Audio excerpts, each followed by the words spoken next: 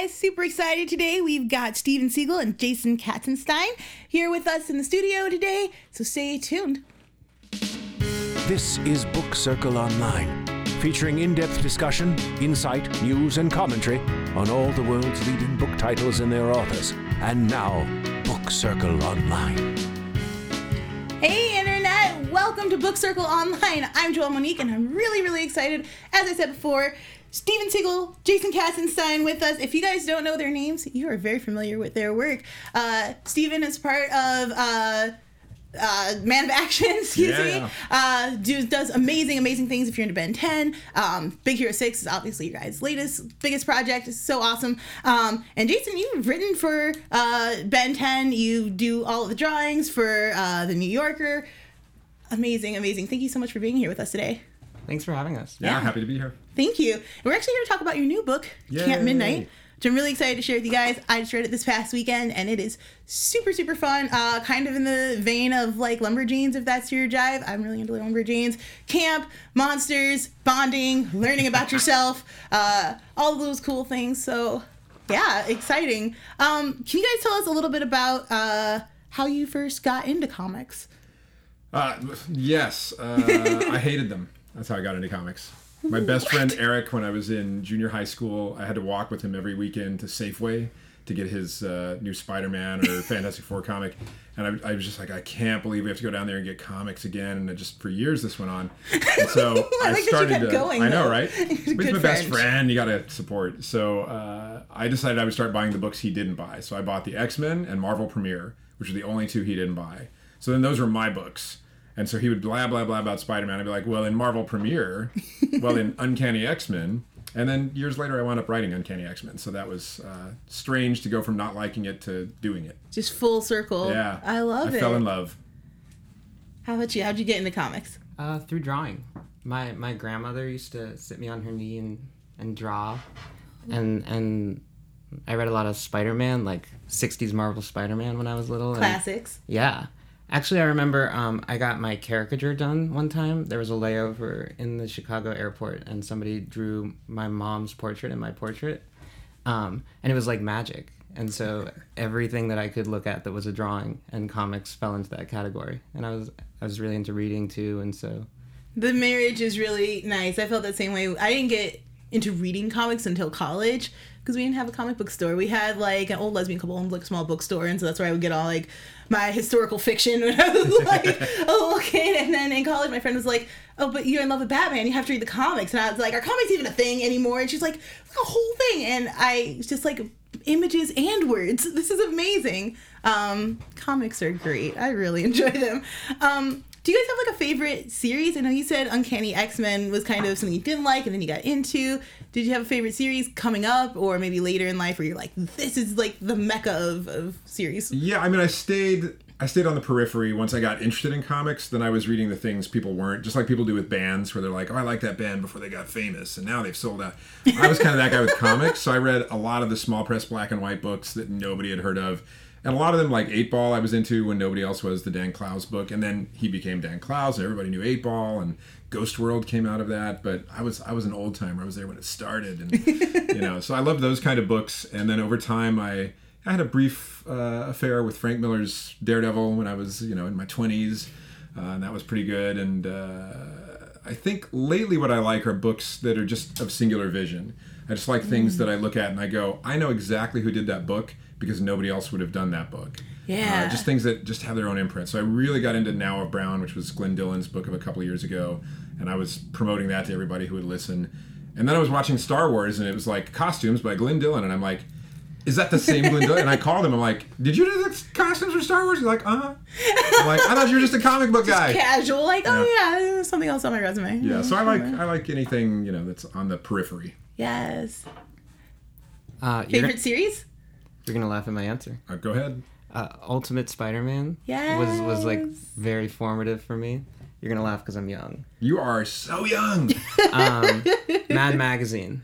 Yeah, totally. Read every issue of Mad Magazine. I love the art. I still think it's got incredible art. From all eras or from specifically the time when you started collecting? From all eras. I got like all the reprints. The first issue of Mad I read was like a Mad XL, and it was a reprint, and Mort Drucker was the artist of the issue, and I was like, this is incredible. And he was an intern at Mad Magazine. I was an intern. Oh wow, you guys are just reading and then doing. I really that is inspiring for us little guys on the internet making small things of like maybe one day. That's so awesome. I have not. My roommate was really, really into Mad, and he was like, "You have to read, And I was like, "I don't even know if this is gonna be my thing." And then what I like about Mad is it kind of broad enough that it can be for everybody, but it's still so specific to their house of like kind of big-headed, sometimes gory, definitely political kind of stuff, which is a lot of fun. Oh yeah. Well, the reason I hated comics was because my parents tried to get me to read them when I was a kid. And I was like, I don't want anything you want to give me. But my brother would buy Mad Magazine, and so he would read it to me. He wouldn't let me touch it because I might mess it up, but he would read it out loud to me. So I got like live action Mad Magazine when I was a kid, and I kind of liked the cartooning, especially Don Martin. Mad was definitely confiscated from me when I was a little kid. There was one, I don't even remember what it was about. It was a Britney Spears article, though. And I had it at the dinner table, which was a foolish decision. Right? My right? parents saw it. Eyesight? Yeah. And they were like, what is the... No. None of that, please. Yeah, but then they did a complete 360, and they really encouraged my Mad Magazine fandom. At least he's reading. At least he's engaged in something. Absolutely. When did you guys first start to create comics? And whether that's like, on the preschool lot, just doodling, or when you sat down professionally, you're like, I'm going to make a comic. I drew Pokemon for everybody in my class. Yes. So many stories start out like this of like artists in our generation of like, oh no, Pokemon. And then, I got older and I drew caricatures of all my friends. But we were like 12, and it was a really fragile time for people to kind of see these portraits. Here's what you look like. Yeah, in retrospect, I feel kind of bad about that. That's how you got to get started, though, like observing and doing the doodles. Yeah, I wasn't good enough, so they weren't flattering. Maybe you were too good. Yeah. I love it.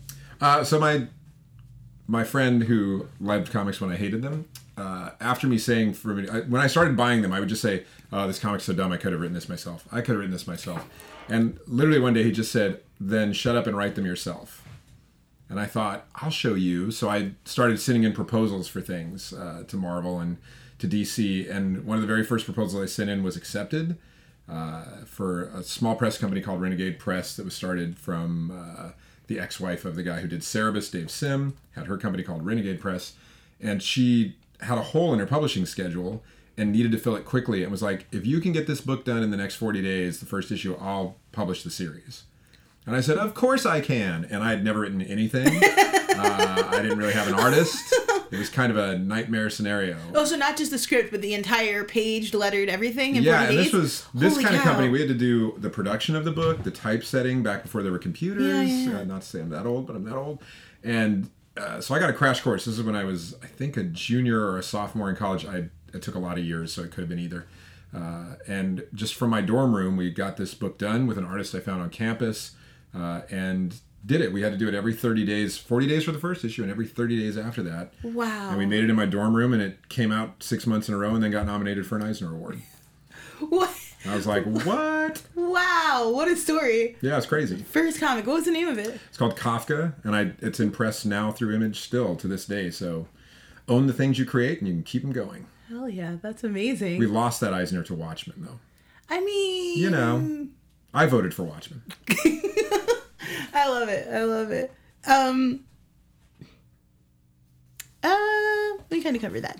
First comics, blah, blah, blah. Can you guys tell us about your latest work, Camp Midnight? It's a little, yes. A little on it? Absolutely.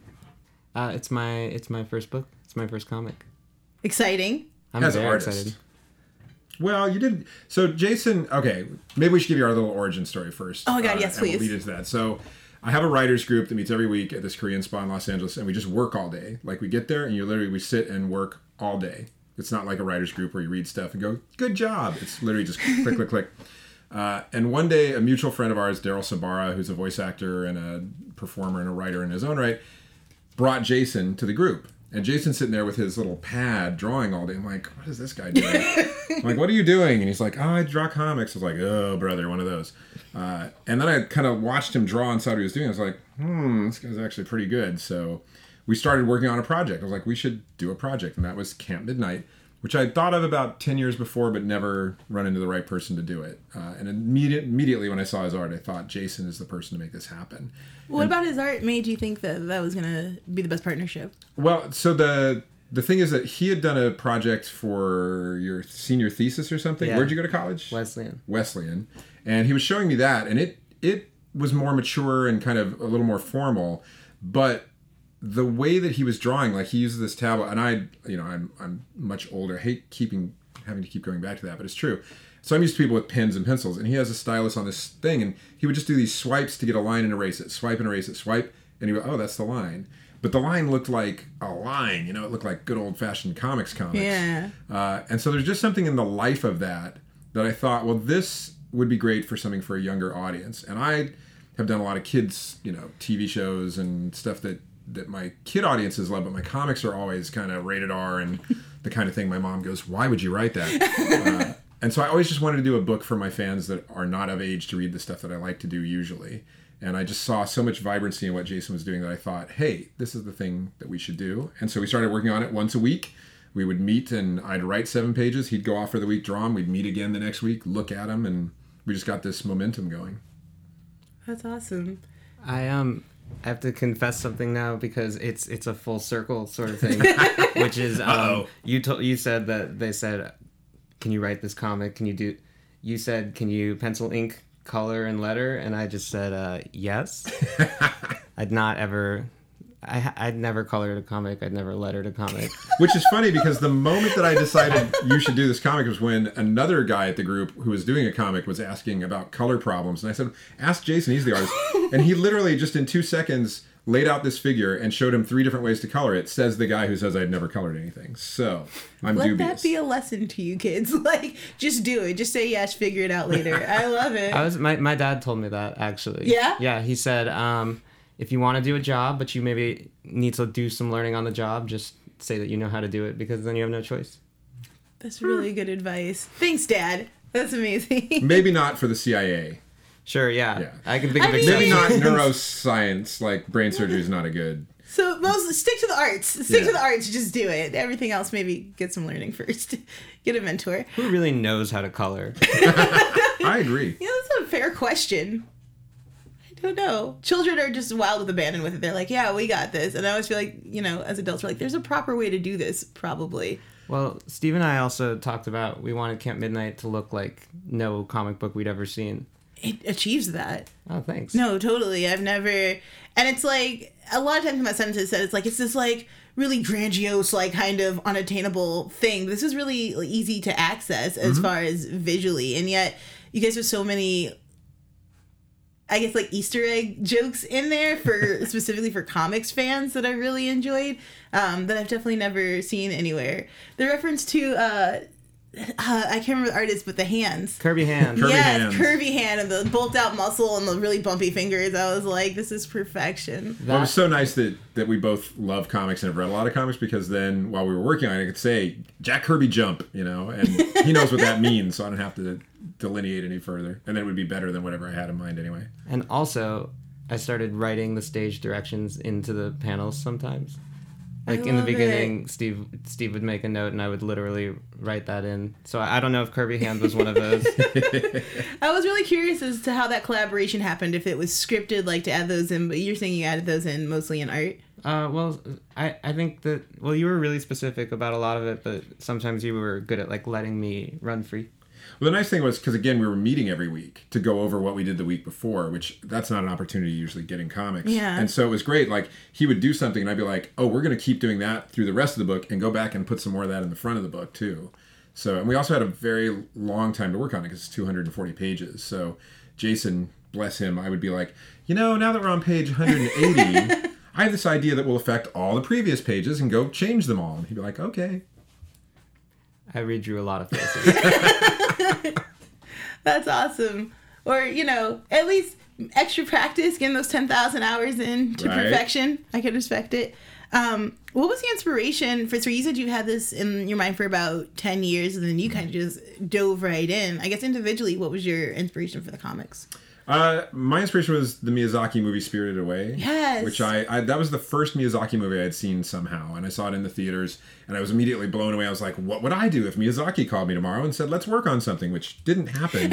Strange. Why but not? the thing I thought of was Camp Midnight, and I just wrote some notes to myself, and I liked it immediately. I knew I wanted to do it, but just I didn't have the opportunity. I was too busy, and I think projects kind of present themselves when it's the right time.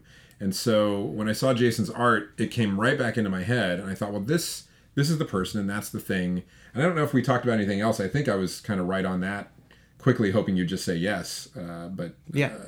And he did, and so that was good. And I think I always like a female protagonist. I think there's enough male figures in comics and TV and movies in general.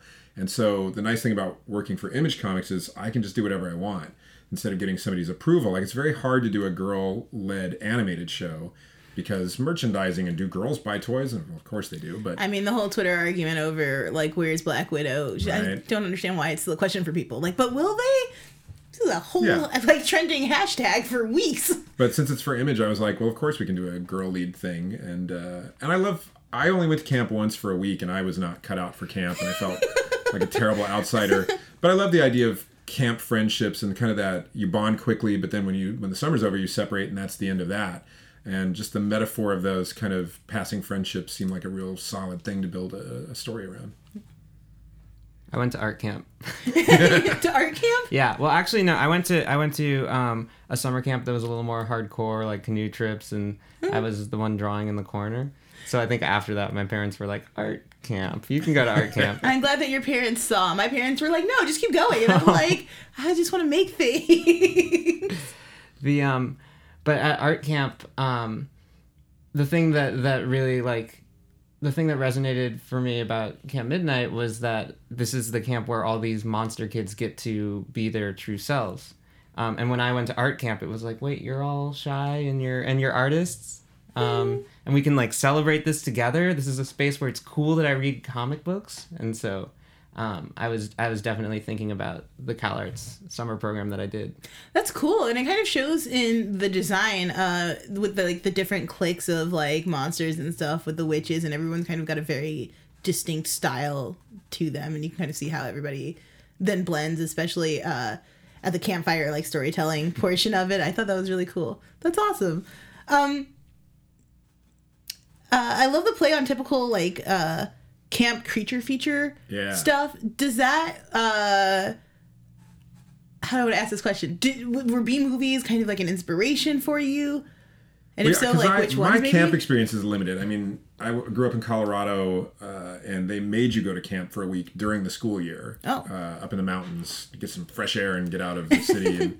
And I was not cut out for fresh air or outdoorsiness, or I was terrified of bunk beds and mess halls, and all of it was a little much for me at the time. Now I would love to go, but it would be really weird if I went to camp now. They've got adult summer camps now. I'm not even joking. With big inflatable things, do it. Comic book camps?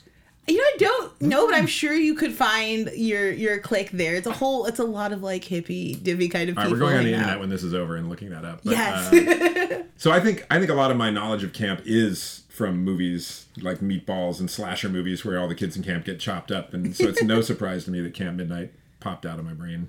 Meatballs. Right?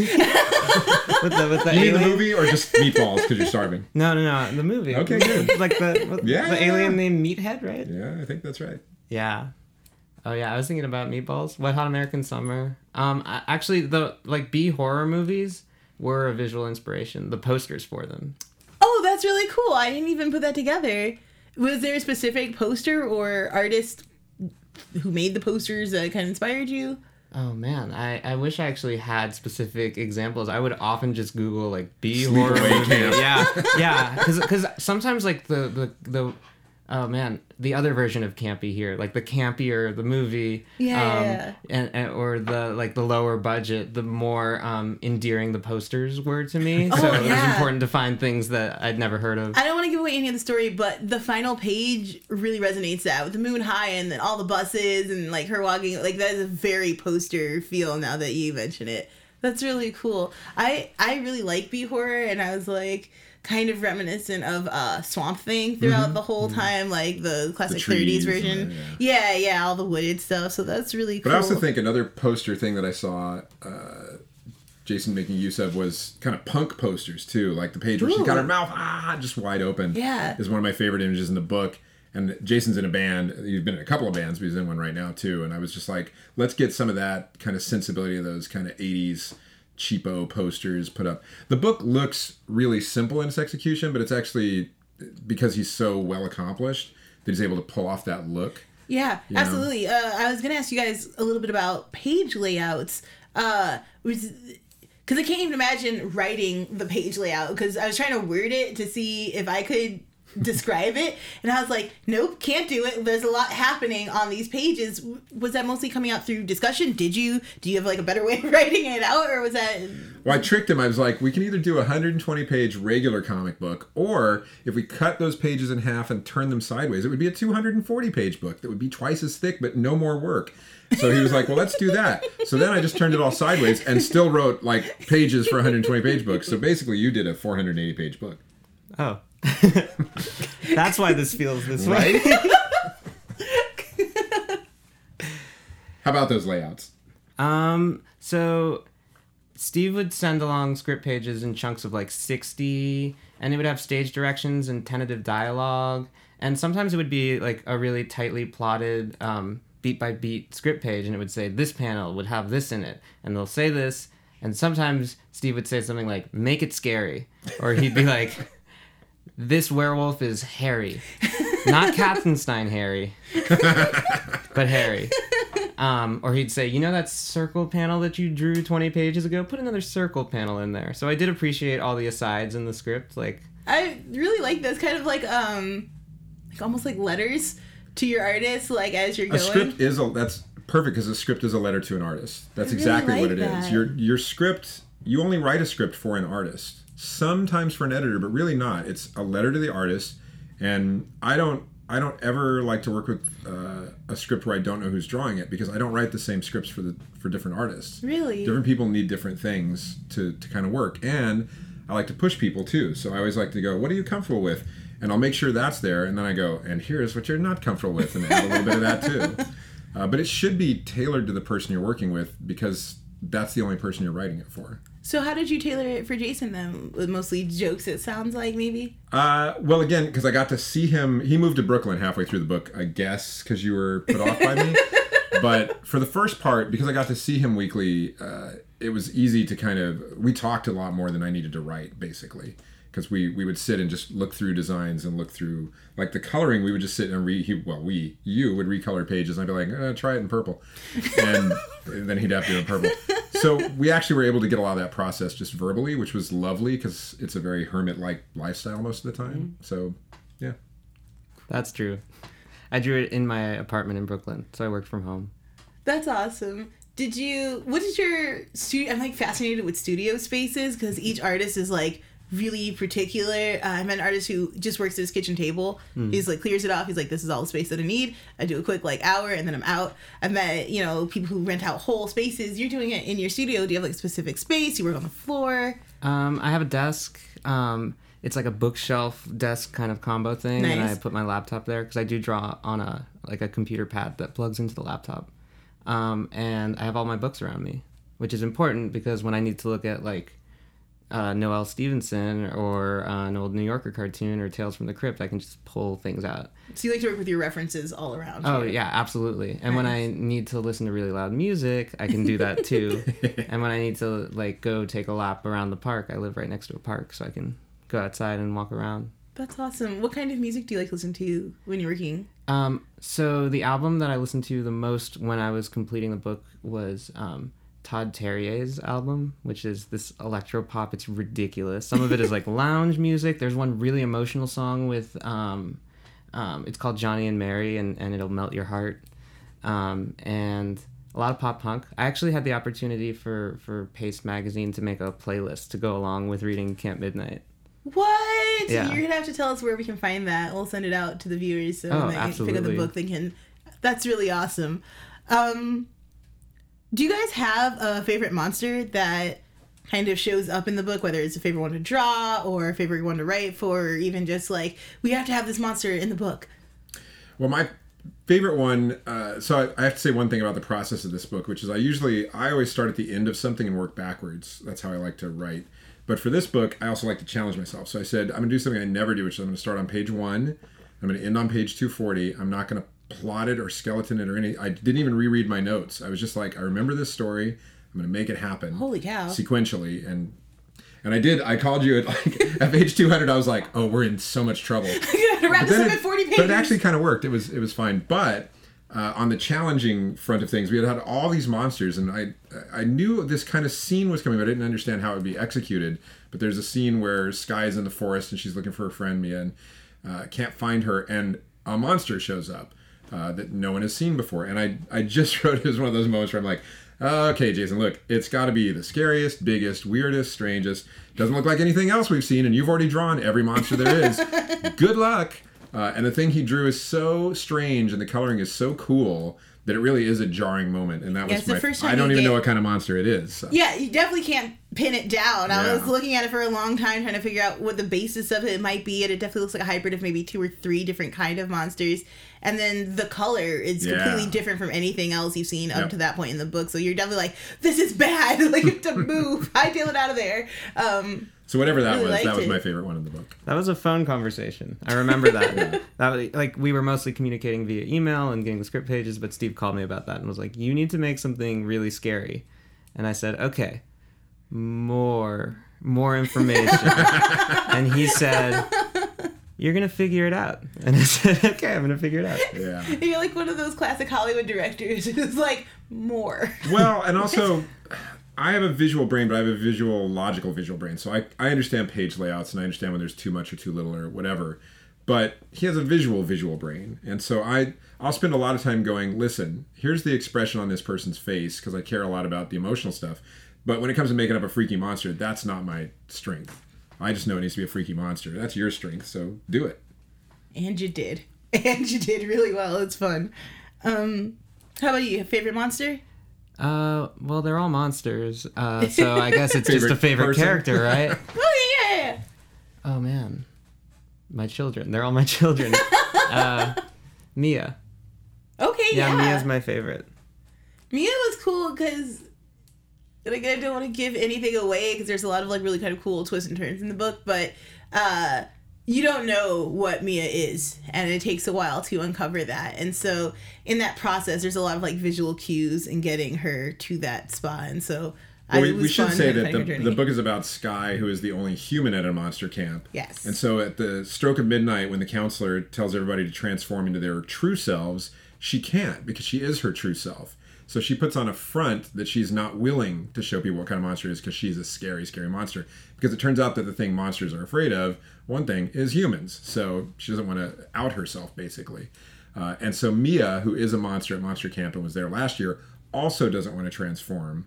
And so that's how they bond, is over their agreement that I'm not going to transform until you do, and you don't have to show yourself till I do. And so that's kind of what drives them together. But then you kind of go, well, what exactly is Mia that she doesn't want to show? Yeah, and there's a lot of whispers around camp about what she might be, and, stay away from her. She's really Just like creepy. campers to talk Yes. smack. All of the gossip. I really liked Sky as a character. She's really fun, and I feel like a lot of movies, TV shows, just representations of young girls at that age don't quite understand young girls, and Sky is feisty, and she masks her fear instead of just, cowering. She's like, I'm going to be super brave, and then nobody will question it because, I've represented myself in such a way that they don't have to. And then to see her have a friend that, they're both kind of pushing each other back and forth, which is really rare. Is Sky based off of anybody or a kid you know? Sky's a composite of a lot of people. I mean, I think my wife as a young girl, I didn't know. And so I was imagining, what would she be like at camp? And I think that she would be in charge of camp within about an hour. But then every time she turned away from the people she was in charge of, I think she'd be going, I hope no one notices that I'm not really in charge. And so there's a lot of that energy to her. There were some literary kind of character references for me. I did a book called House of Secrets a long time ago. And Wait, I'm so sorry. House of, 2009? Yeah. Dude, that's like, I picked up that and Air. Those were my first comic cool. books that I ever purchased. Sweet. Period, end of story. Those were my favorite. I think I have the entire run of that. Well, if you don't, I'll hook you up.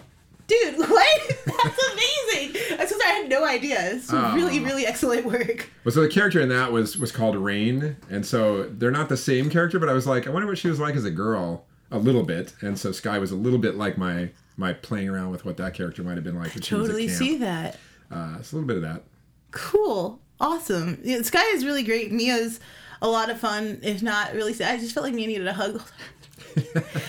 So hard. Well, she does. She's in a tough place. Yeah. I mean, what Jason did so well is that she's always up and she's so friendly and wants to be friends, but the camp is really cold to her. And so only Sky is kind of her friend. And when you find out why, I mean, I like books to be about something, even for kids. The same thing with the cartoons we do. You know, we never start with plot. We start with, what is an 8-year-old thinking about? And what are they worried about? And what are they hoping to achieve in their life, they think, as an 8-year-old? And so I just wanted to make sure that this book was about, for the kids reading it, something bigger. And so this idea of acceptance, which is, look at the North Carolina bill going on, and we're still stuck on it as adults and we should know better. So I thought, well, we can talk about that with kids in a kind of kid way, and how you accept people and why you accept people and why it's important that you accept people equally. And that's kind of what her story is. I thought it played really well with the art too, as far as being, again, accessible to kids. Like, there's so many comics that are just so like, this is our thing and either you get it or you don't, and we're moving forward. And those have their place and they can be really great. Yeah. But this was so like, there's jokes for parents, there's jokes for comic book fans, there's jokes for kids. It's serious subject matter that doesn't take itself too seriously. And it is really fun, and I really enjoyed the marriage of art and words to communicate that story to the kids, because I feel like there's been a lot of conversation of like, do kids comics sell? Are they even into comics? Like, I know some people are like, Lumberjanes is just like a bunch of like SJWs and stuff, and it's just like, I live in comic book stores, and little girls and little boys just lose their nuts for that, so it's so much fun. So I'm glad to see you guys doing it, and especially at Image. Image doesn't have a lot of children's book, if I'm not mistaken. I tried to go through their catalog stuff. But Image publishes what you bring them. Right. It's not that Image is not doing kid stuff. It's that creators are not bringing Image kid stuff. I showed Eric this. I'm like, here's what we'd like to do. He's like, done. It wasn't even a question or a discussion. What a great company. Yeah. Oh my God. It was a dream for me too. Because I've read Image books, since I was a little kid. Yeah, what was it like? Was it different working under that title? I mean, this is your first comic book, so you don't really have a lot of a frame of reference. But here, this is true. That a lot of artists are really excited to go work for Image, because they're like, yeah, just finish your pages. Get them done. They no complaints. Excellent. That's so awesome. They did a lot of things. I mean, we finished this book last year. It was supposed to come out for Halloween, and thank God for Image. They said, you know what? You're putting it out too soon, because it's up to the creator when you solicit it. Mm-hmm. They said, you haven't given the book market enough time to absorb it. Scholastic's interested. You haven't given them time to even consider it. You should delay it and let these people do what they do. And I was like, we're done though. We're finished. I want people to see now. And so I called Jason. I'm like, they want us to delay. What do you think? And he's like, is it a good idea? I'm like, I don't know. So we delayed. And it was a great idea. I mean, now we're the free comic book day comic for Image, which is great. We've had a lot of good response from the book market, which is great. And it's a publisher that lets creators do what they do, and they take care of the publishing side, which we don't do, and they're smarter than us on that. Hallelujah. That's so awesome. Image has so many titles that I know I personally support and have a lot of friends who support, and it's great to hear that behind the scenes they're as awesome as you hope the people you're giving money to are. There are very few people at the Image offices doing the work of a major sized publisher. They're putting out 2/3 as many books as Marvel or DC a month, and there's like 14 people up there. And they're all worth buying. Yeah. They're always like, oh no, Image, you can't do this. My pocketbook can't handle the amount of greatness that you're delivering to me. But we also live in a great time for books, which is that A, they're around forever because they're digital, and B, they're digital. So if you want to, you can get them at a lesser price because you don't have the physical object. You can take them with you on planes. I used to have a case when I would travel of heavy books. I still do, actually, because I like heavy books. I like the hard copies of them, but I do like that digital is available specifically for older books that are hard to find in print, or just like, I'm not going to collect the 100 issues of, old Supermans or whatever. It's nice to have, just click on them digitally and be like, here they are on my tablet, and I'm good to go. Without giving anything away, I keep saying that because, you want to ruin the story before you get a chance to read it. Yeah, there's lots of them. There's a character in the book who objects to being called a monster. And I'm wondering, do you guys have a POC term for a monster? Do it? We do. Well, I think what happens in the book is that Skye calls people monster a lot. She calls her stepmother her step monster. She gets to camp, and monster is a term that's being used. But then she says to one of the boys there, she used the word monster. She's like, hey, we don't use that word. And I think, again, it's just the conversation of it. There's a lot that goes on with charged words in our culture and ownership of those words and who can and can't say words. And I think, again, kids need to be aware of the power of language. Language it's never decided by somebody going, you can't say that word. That doesn't work.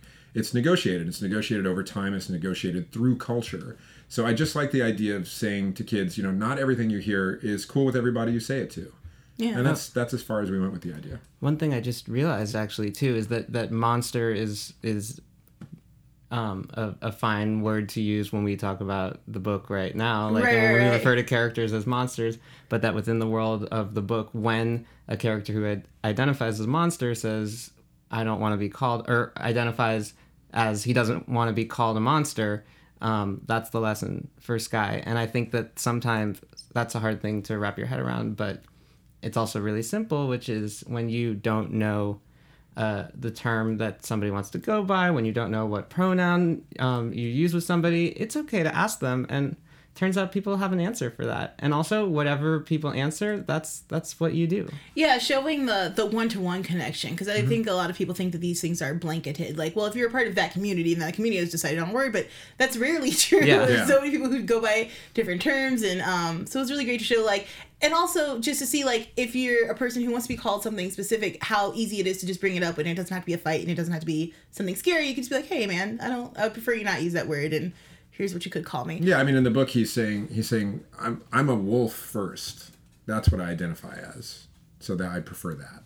That's really awesome. No, we covered that already. Psychic question asking. Right? Okay, here we go. What drew you guys kind of to children's stories? I know you do both, like, really adult things and in kind of a wide spectrum of things, but what is it that keeps bringing you back to children's stories? Well, on the animation side of things, I didn't know we were going to go that way. So I have this company, Man of Action, which is myself and 3 other comic book creators, Joe Casey, Joe Kelly, Duncan Rouleau, and we all were kind of doing film and TV stuff for adults. And just a mutual friend of ours, Matt Sinreich of Robot Chicken, who had interviewed most of us for Wizard Magazine when he used to work there, just said, Cartoon Network's doing a superhero show, but they don't have anything. You guys should go pitch them something. And that's how we wound up doing Ben 10, creating that for Cartoon Network. And then once that was a big hit, everybody was like, you guys do kid stuff. And that's the way Hollywood works. And so we did kid stuff, and we've done a lot of kid stuff. We did Generator Rex for Cartoon Network. We did Ultimate Spider-Man and Marvel's Avengers Assemble and Bakugan and all kinds of just crazy stuff, which is fun, but it's something that I came to when I was 40 probably. I had no intention of doing kid stuff. So for me, it's been challenging because kid stuff is harder, actually. It's harder to do something simple that kids will still get and not feel that they're being talked down to. So that's a challenge. It's hard. I did a couple of kids' picture books with Marco Cinello and another artist that I've worked with a lot. And I would just sit there and go, I need to say verisimilitude, and I can't use that word. It's maddening that way. So I like to kind of put my toe into the kids' realm of literature just because it's hard. Yeah. It's hard to do. And especially we're in the golden age of a lot of things, but kids' cartoons right now, I mean, just huge pillars of achievements between like Adventure Time, obviously, and then Pines. Another camp summer story. So just all these really great shows, and I think Ben 10 was kind of the first one, other than maybe Rugrats, to try to grow with its audience, to age Ben over time. And I remember, I mean, I was in high school when the show came out, but I've never stopped watching cartoons. I'm like obsessed with them. And I remember being really impressed with the fact that like Ben could grow naturally, and it wasn't like, a lot of times you get these kids that are like 16 and they're behaving like adults, like in college and doing stuff. And even we've seen it with the Spider-Man, sometimes reenactions of like seeing kids actually in high school and what that's like, and still being juvenile and trying to find themselves. And so I really like that. And we get touches of that in Camp Midnight, of her trying to accept her stepmonster and her dad's new situation.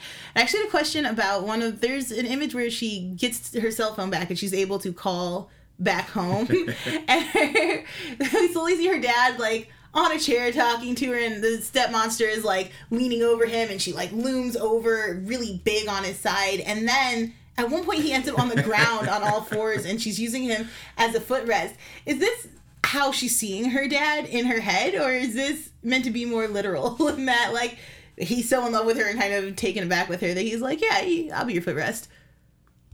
I think that we're pretty firmly rooted in Sky's point of view the whole time. So like we often get glimpses of the world the way that she sees it.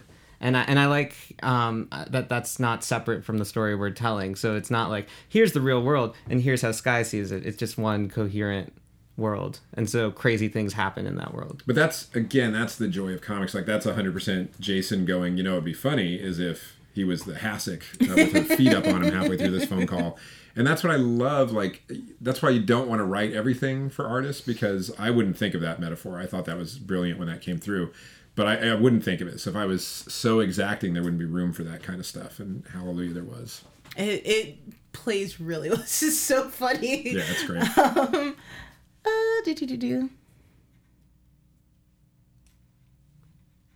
We have so many questions where I just skipped ahead, which is fine. Blame us. Blame the guests. I guess we kind of talked about this, but who are you guys kind of hoping to reach with the comic? As far as like, is there an intended audience? Is it open for everybody? It's definitely open for everybody. I think when we started talking about what kind of book we were going to do, we just said all ages, which most people take as code for children's stuff. But I think all ages means all ages. So I think if you've been to camp or didn't feel like you fit in when you were younger, there's something here for you, whether you're 10 years old and feeling that way or 50 years old and feeling that way. I think that there's a lot about identity politics in there. And, the energy of the book is so great. I think, again, I don't want you to get too full of yourself, but what Jason accomplished with color and with line, it's so fast and frenetic that it moves quickly and you get through it quickly, but it's not a light book really. I think there are heavy themes in it, but it's fun. And so if you like fun stuff with heavy themes, this is the book for you. And you do, because you're here at Book Circle Online. You definitely like fun things with heavy themes. I think about Toy Story, like all the Toy Story movies, and I think about what age were those intended for. That's the sort of all ages world that I hope we... I respect, when there was like, all ages for kids, I'm like, no, it's just like Toy Story. From now on, that's the perfect descriptor, because, man, I'm not even gonna lie, when that third movie came out and they're in the fire and they're all holding hands, I was in the back of the theater like, why is this happening? It's just so I think the all ages promise is you're just saying, listen, we're not gonna cuss, we're not gonna have anything that some people would find lewd or objectionable per se, but we're also not going to pussyfoot around and make it light. I think kids, all the movies that I love, like all the Pixar movies, Big Hero 6, they'll kill people in those movies. There's things that kids have to grapple with. That's why they last. That's why kids respond to them, because you're not hiding the world from them. Yeah, there's nothing worse than being talked down to as a kid, because even though you're not, you feel like you're like, I know things and I'm aware and I'm present and I don't need to be handled with gentle care gloves. I actually need to throw a movie under the bus right now. Go for it. It was Mary-Kate and Ashley's It Takes Two. Sorry. Classics. Mary-Kate and Ashley, if you're Classics. watching right now, I'm really sorry. But their parents are divorced and they get back together at the end of the movie. And my parents were divorced when I was a little kid and I watched that movie. And also The Parent Trap, that happens too. And I thought, oh, my parents belong together, and if I just set up a series of like Rube Goldberg like traps to all of their dates, they'll realize that they actually belong together, which is not the way the world works, and it's not the lesson that I needed. But it was a condescending thing for these movies to do, to kind of in service of like the easy story and the easy answer. Yeah. And one thing that I really appreciate about Steve's script for Camp Midnight is that it's a story with divorce in it that doesn't sugarcoat things that can be really difficult for a kid. None of the things, like talking to your mother about the new step monster, about trying to spend time with a parent that you love when they're attached to this person that you loathe. I should probably interject that I love my stepmom. That's very good. I need to emphasize it. Like The depiction every in the chance book I is get. not the depiction of the actual step. Nope. Oh man, that's great. What's up next for you guys? Or can we expect more comics from you? TV, movie, comics? What's happening? Well, from us collectively, we're working on a new comic, but we started yesterday. That's amazing. I'm really So, excited. It's far too soon to talk about it. It'll be very Connor. different because we like to do different things, and you know, it's not the sequel to Camp Midnight. That might be in our future too. Who knows? We'll see how this one does. But we're starting on something new that's terrifying both of us in good ways. So that's going to be exciting. Cool. We have Free Comic Book Day that we'll be doing together, which by the time you see this, it'll probably well over, but that will have been exciting. Wasn't that exciting that day we did that? We're live streaming now, yeah. so they are Perfect. prepared. That's why I'm so nervous. We're live. Oh, it's live. Well, who knew? I'm glad I haven't cussed. So where can they come see you guys for Free Comic Book Day on Saturday? Yes, I hope so. We're going to be at right, Comics yeah. Factory in Pasadena, and then we're going to be at... Galaxy of Comics. Nice. There's actually like a little story about Galaxy of Comics, which is that Scott Brasina, who works at Galaxy of Comics, was my art teacher starting from when I was in the second grade. And so he taught me to draw comics. He showed me Jack Kirby. He taught me everything I know about comics. I And love comic book family. That's so awesome. so he works at Galaxy, and he invited me to come sign at the store. Oh. And I wasn't even gonna to come out to LA actually because I live in Brooklyn. But when he invited me out, how could I turn down signing at his store? Absolutely. And it's his birthday. Oh, well, then you had to come. There was just no question. And it's my first ever Free Comic Book Day because I run a theater festival every year that's the exact same day as Free Comic Book Day, and it's started the same year. So I've never been to a Free Comic Book Day. Oh my This year our goodness. theater festival was last week, and so just by random happenstance, I get to go. That's really cool. Guys, go support your local comic book stores. Like, pick up your free comics, but like buy one or two things in the store. Like, they love you. If you haven't been, they're super open. I've been to maybe one comic book store where I got that old like 90s comic vibe of like, you don't belong here. But for the most part, super open and really awesome. If you've never been, Free Comic Book Day is the perfect day to go for your first time. And just pick up some free stuff, and you can go to a bunch of comic book stores and collect And the them Camp all. Midnight Free Comic Book it's 28 pages, I think, but we resequenced it, so it's in the book, but it kind of reads like its own short story. Ooh. And then we did the same thing with a different set of 28 pages that you can get for free on Image's website, Image Comics, and then I think we Comixology? did Comixology has the Free Comic Book Comixology. Day version for free on Comixology. So there's no excuse. So you can try a big chunk of our book for free lots of places. Check it out. Get out there. Go do the things. Tell us where we can find you guys on the interwebs. Okay. Yeah. I tweet from @JasonAdamK.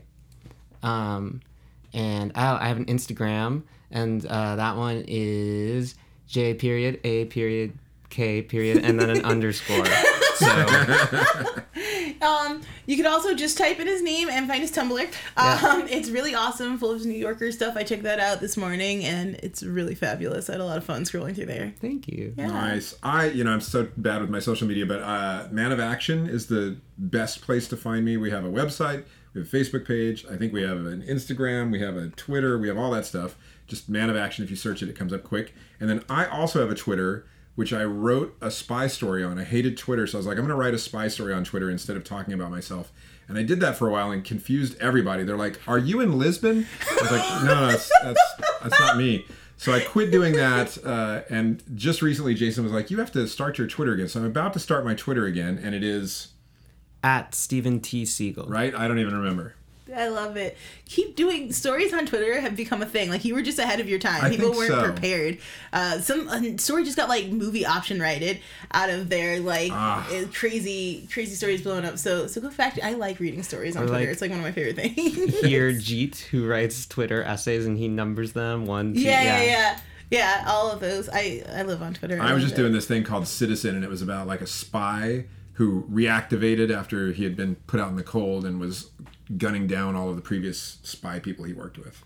Have you read Mind Management? Kent, I haven't, but I heard it's, yeah. Oh my god. Because my first Seriously. comic, Kafka, Yeah. is kind of about that too. So there's a lot of, we love I'm gonna that have to stuff. find your first comic. I'm obsessed with. I just finished The Fade Out nice. by Brew Brew Baker. Baker. Yeah. So great comic stuff. Thank you guys so much for joining us Thank today. you. Thank you you. fans for being here and checking us out. Go to Free Comic Book Day. Get the comic. Camp Midnight. When does that drop? When is it coming out? It's already out. It's Came on out the last bookshelves week. now, so there's no excuse. It's super fun. If you have a youngin in your life who's maybe going through some growing pains, this is definitely the book for them. It's just, I can't say enough good things about it. Thank you. Guys, if you're following us on YouTube, like us there. Head over to iTunes. Give us 5 stars. Tell us why you like us. If you don't like us, keep it to yourself. Thank you so much for joining us here at Book Circle Online. We hope you guys have a great day. Thanks. From managing editor Jason Squamata, executive producers Maria Menounos, Phil Svitek, and Kevin Undergaro, we would like to thank you for tuning in to Book Circle Online. For more discussion, go to bookcircleonline.com. And if you have comments, questions, or book title suggestions, write us at info@bookcircleonline.com. I'm Sir Richard Wentworth, and this is Book Circle Online. BCO, join the circle.